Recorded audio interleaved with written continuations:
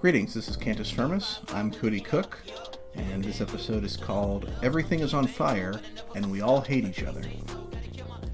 A poll conducted by Gallup in 1958 found that about 30% of political partisans wanted to see their daughters marry a man of the same political party, though most people actually didn't have a strong preference.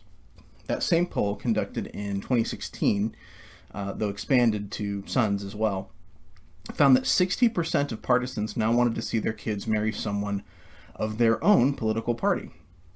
Why the radical shift? Why have political views become such a central part of our identities?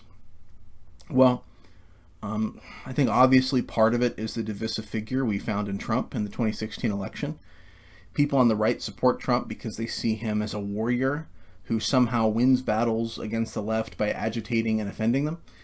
But the benefit of a real war, when you win it anyway, is that the people who opposed you are now dead, and the remaining survivors have acquiesced to your demands. In contrast, Trump's war against the left is not really a war that can be won. The people whom he incites to hatred and suspicion on both sides still live, and they remain as neighbors, sisters, sons, and mothers. Some of them roam the streets in cosplay armor, setting buildings on fire or carrying rifles. This battle being waged by Trump and his supporters, as well as his detractors, is a battle of slogans and radical, paranoid ideologies. The winners of this battle are, and will continue to be, the radicals on both extremes.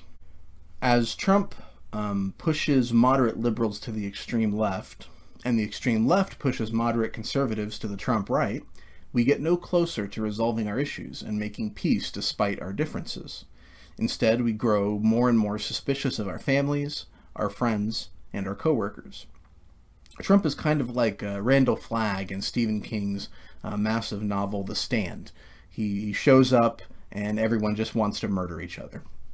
But I don't think that's not the only reason for the growing partisan divide. Another reason for this polarization is that families have broken down and religious affiliation has weakened. In the past, identity tended to be built on family relationships, religious convictions, and community ties. But increasingly, people are building their identity on their connection to a political party, or at least to the hatred of another party. I mean, every movement needs a devil, but a god is optional. So politics has become the new religion.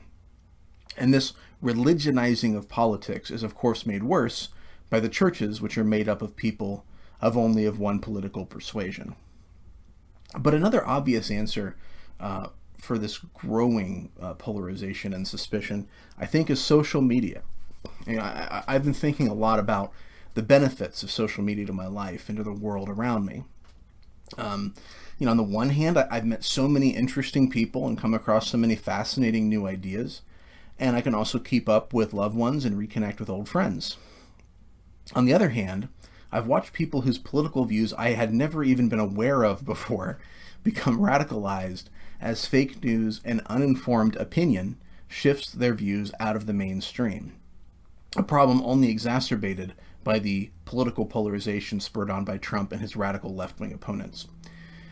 So, while interesting ideas that were out of the mainstream suddenly have a voice through this democratization of social media, which is a good thing. On the other hand, terrible misinformation and radical conspiracy theories are now also given an equal platform with carefully vetted news items. And I'm sure all of us have relatives that don't seem to know the difference. Imagine Walter Cronkite sharing a story about lizard people pedophiles alongside a story about the Iran hostage crisis, as if both had an equal claim to our attention and belief. These conspiracy theories spread like wildfire because they stimulate our primitive fear of the other and our suspicion that someone is out to get us. Social media reinforces our worst instincts and our worst habits of thought. If social media were something that borrowed only a small amount of our attention, maybe its consequences for social discourse would not be so dire. But social media is designed to work like drug addiction. Over a very short time, we become habituated to checking our feeds constantly, refreshing, posting our pictures or opinions for the little shot of dopamine we get from the artificial reinforcement of likes And we find that it takes time away from our families and creates distance from the real people that we care about. Anybody who's dealt with addiction, I think that sounds pretty familiar. We live in an amazing time marked by incredible progress, on the one hand. Free markets and the Judeo-Christian value of the importance of human life have made a world that our ancestors really couldn't have dreamed of. Poverty is being eradicated. Violent crime is taking a downward trajectory. Regular people have a standard of living that would make medieval kings drool.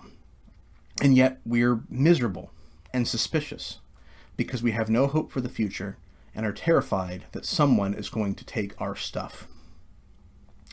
If I had no hope in Jesus, no hope in the resurrection of the dead, and no hope in the restored world that the Bible promises us, I would be full of despair.